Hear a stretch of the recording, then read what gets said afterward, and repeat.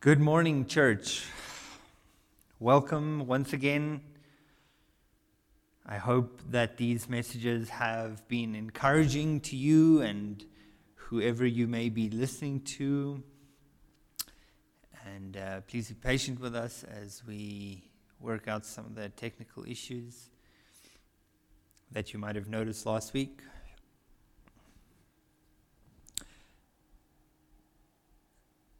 This morning, we're looking at Hebrews chapter 2. Neglecting our salvation. You know, I have, since the summer, tried some gardening. Or rather, I tried to grow something. It was not very successful. That's beside the point. But after my failure, I had to wonder, was I diligent enough with the process or careful enough? Did I do enough research into that type of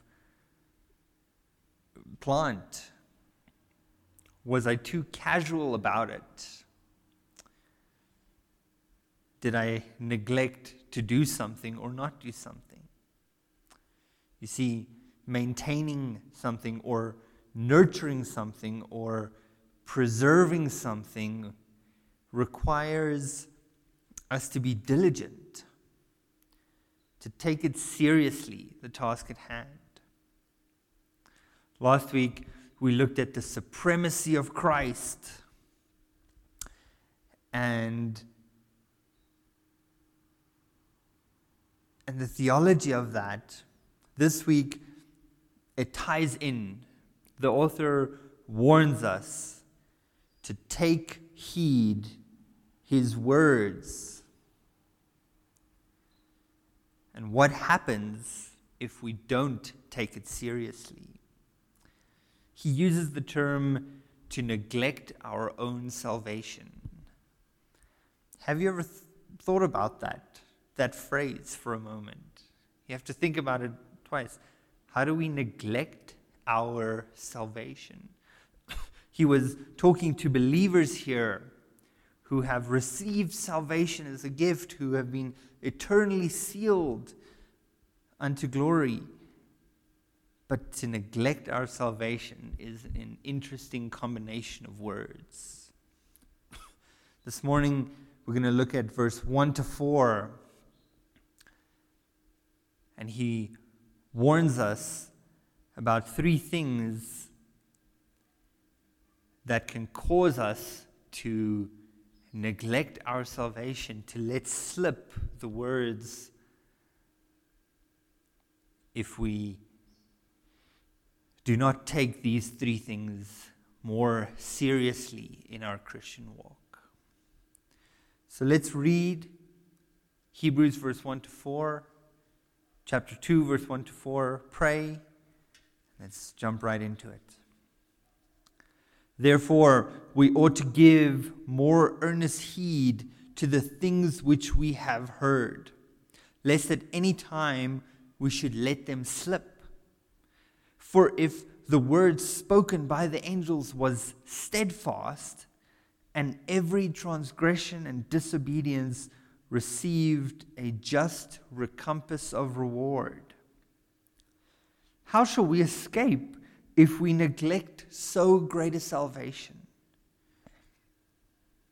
which at first began to be spoken by the Lord and was confirmed unto us by them that heard him? God also bearing them witness, both with signs and wonders and with diverse miracles and gifts of the Holy Ghost according to his own will. Lord, please be with us and help us to understand these words, to take what you have said more seriously and to watch ourselves, to not neglect our salvation. Amen. So verse 1 is the warning. Therefore, we ought to give a more earnest heed to the things which we have heard. The author is including himself in that. And he says, because of chapter 1, because of the supremacy of Christ, we need to give a serious consideration to the things that he has said. We can't take it lightly anymore. A more honest, a more reverent look at what Christ has said. He said, lest at any time we should let them slip. You know, if we think of the word slip, we're walking and we slip on a wet floor, or we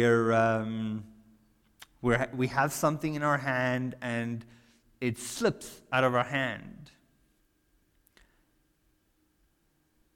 The main cause, or for me, is absent-mindedness, casualness. When Robin is running in the rain, she loves to do that. We tell her to be careful, watch where you're going. When she's carrying something that can break, we tell her, carry it with both hands, watch what you're doing, be careful. To treat the situation seriously, because absent-mindedness, casualness, irreverence will let it slip. That's the warning. And now he says, verse 2 and 3 tells us or 2, 3, 4 tells us the areas where we slip the most if we do not consider it seriously. He says how, in verse 2, so the first point is God is faithful to his word. He says what he does. If we are not mindful of the words of God, we can forget, we can let slip the fact that he says what he does. Verse 2, for the word spoken by the angels was steadfast, sure, certain, constant, and every transgression and disobedience received a just recompense of reward. Transgression and disobedience takes sin and in all of its aspects. To transgress is to willfully sin, to do acts of evil and harm. Disobedience is more the doing something other than what you're supposed to be doing. I'm supposed to be doing my chores, but I'm watching TV. Or I know I'm not allowed to do this, but maybe a little bit is okay. Disobedience. And it takes sin as a whole. Received a just recompense of reward.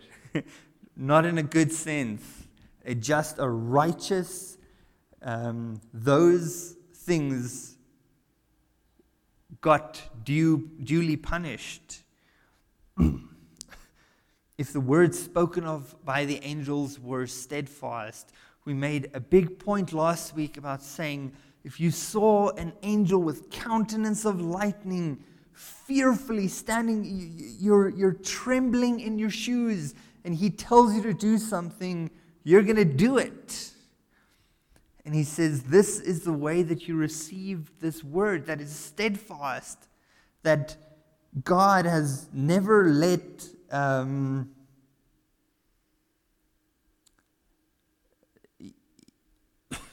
there's always been what God says he will do. In Deuteronomy, it says that when Moses received the law, there was a host of angels with God. And I think You can even extend this to the literal word in Greek. Angelos means messenger. And many times we translate the word angel, but it refers to human messengers, like Revelation chapter 3. That it's also encompassing God's angels, his messengers, the prophets, that received the word of God for the people and wrote it down. And this is what they revered and what they looked to. This is God's word. We received it through his messengers.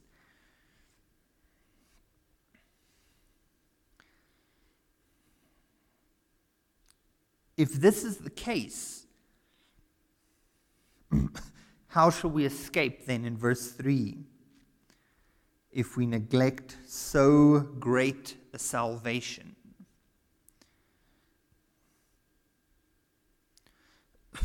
Isn't God the same God? In the Old Testament, sin was punished. God dealt with humankind in extreme ways. The man that reached out to stop the ark from falling was struck down. Why? Because God says he is holy. And there is a chasm between us and him called sin. And there is no exception and there is no loophole.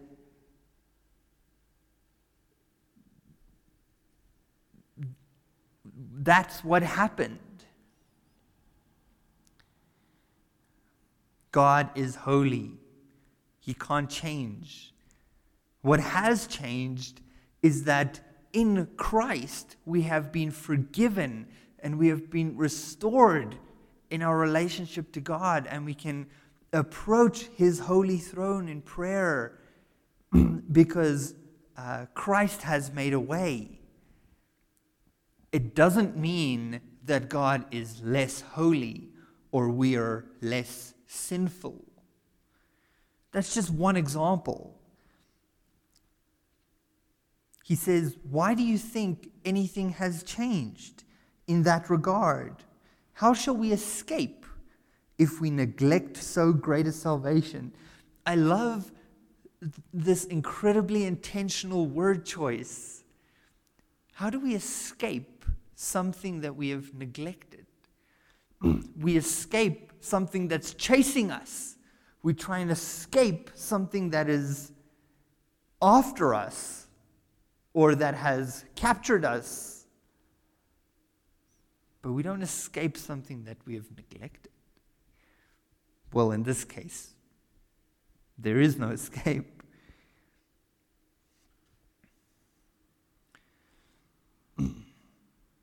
Here's point number 2.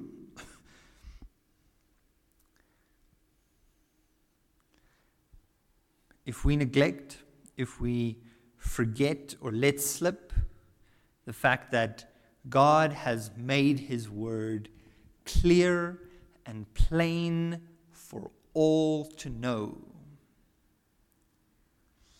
He says, this greatest salvation, which at the first began to be spoken of by the Lord, and was confirmed unto us by them that heard him.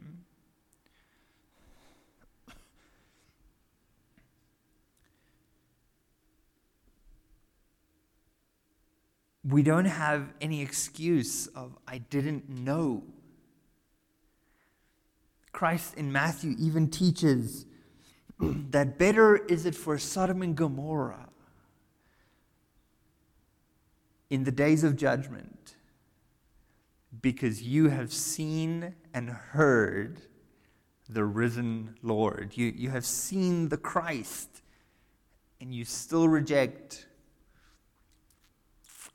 You think you're better off than a city full of wicked rapists and murderers and sodomizers.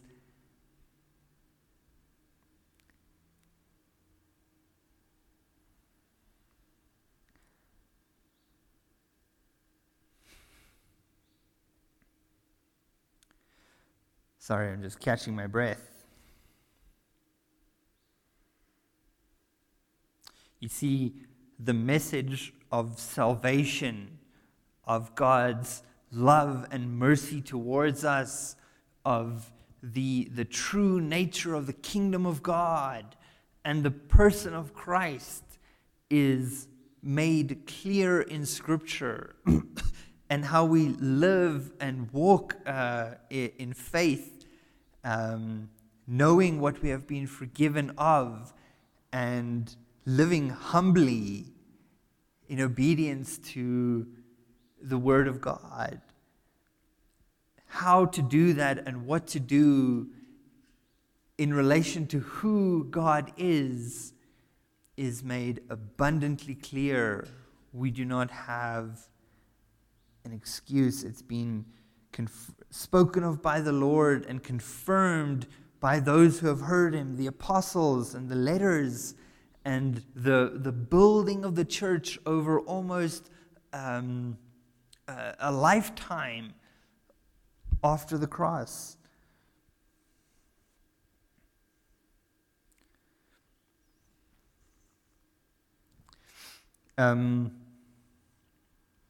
There's a quote from Spurgeon I want to read. I found this very cool. He explained this when he was preaching on this passage in one of his sermons.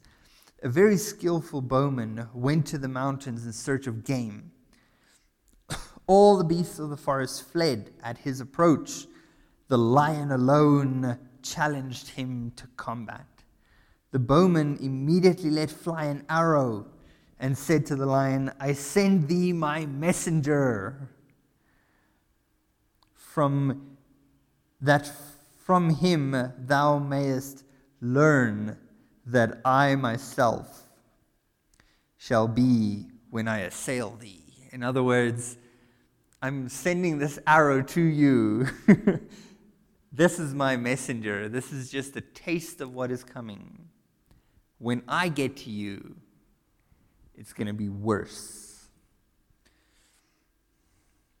The lion, thus wounded, rushed away in great fear. And on a fox, exhorting him, so he met a fox, exhorting him to be of good courage and not to run away at the first attack. The lion said, "You counsel me in vain, for if he sends such a fearful messenger, how shall I abide the attack of the man himself?"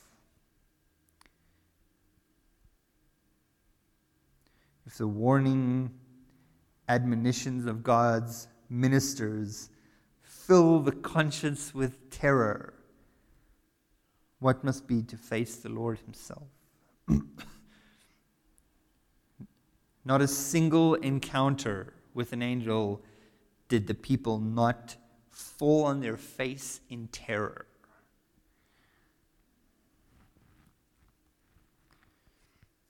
And here we have the Lord's own words plainly and clearly given to us. And number 3, that God Himself supports and authenticates these messengers. You think, yeah, but I haven't heard Christ speak. These are copies of what people claim He said. God also bearing them witness, both with signs and wonders, with diverse miracles and gifts of the Holy Ghost according to His own will. In every instance of a miracle in the Bible, it was almost always to affirm the messenger and the message, to authenticate and validate and authoritate the message and the messenger. That was the purpose of someone going out and performing a miracle.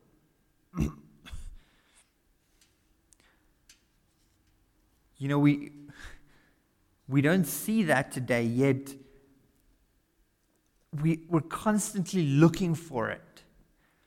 This is this great emphasis to to hear a voice and to hear an angel speak and to see a miracle happen.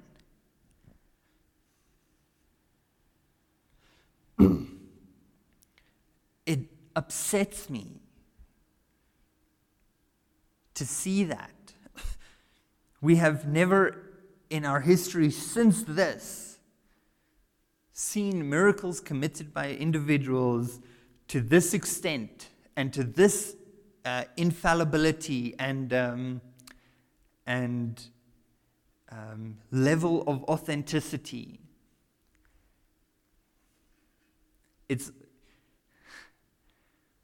We can fill a phone book with people claiming to be prophets just in Witbank. Why am I bringing this up again? Because this is exactly what chapter 2 is trying to say. Why are you waiting for a message from an angel? Or some revelation from a self-proclaimed prophet? Yet we don't make 5 minutes a day for the very words of God recorded for us to read. We're looking for intermediary. We're looking for spectacle. Yet there's nothing more divinely true and authoritative than what we have written here. Why are we not taking our Christian faith more seriously? Why are we finding excuses to disobey, to move Christ up in our schedule, to be so casual about something that we need to be taking so seriously? By the way, I do believe miracles do happen. God can do anything He wants to. But He has chosen to close the revelation that He has revealed until Christ comes again. It says so in the book that I believe is true from cover to cover. That is God's will, that we search the Scriptures for divine truth. I do not believe that there is any individual with the authority or the ability to perform a miracle, to heal, to speak in tongues, to receive revelation from God. Because in every instance, it has weakened and produced shallow faith. Why are we seeking to strengthen our faith? The writer of Hebrews asks, do you not know the supremacy of Christ? Are you not taking His words seriously? Stop listening to self-proclaimed prophets. Stop looking for miracles and signs and revelations and words and dreams. Start looking in the Scriptures and taking it seriously. You want to know how faith is produced? Romans chapter 10, verse 17. So then faith comes by hearing, and hearing by the word of God. Why is your faith weak? Why are you doubting the faithfulness of God? Do you not know who He is?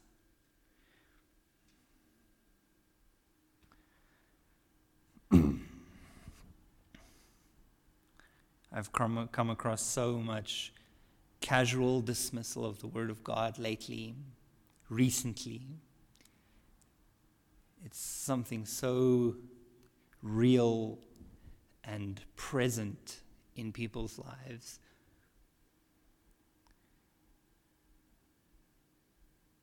He was talking to believers. And as believers, do not neglect the working out of your salvation. From the day you got saved to the day you die, and the Lord takes you home, be diligent. Lord, we thank you for your word. We thank you that you warn us and encourage us and show us where the pitfalls are, where we can slip, where we must be mindful of our Christian walk. That it takes effort, an effort that we will gladly expend. We thank you that you give us the strength and you equip us. And I pray that we may remain dutiful and humble and obedient. And these things are wonderful things. Prune us that we may be not rebellious,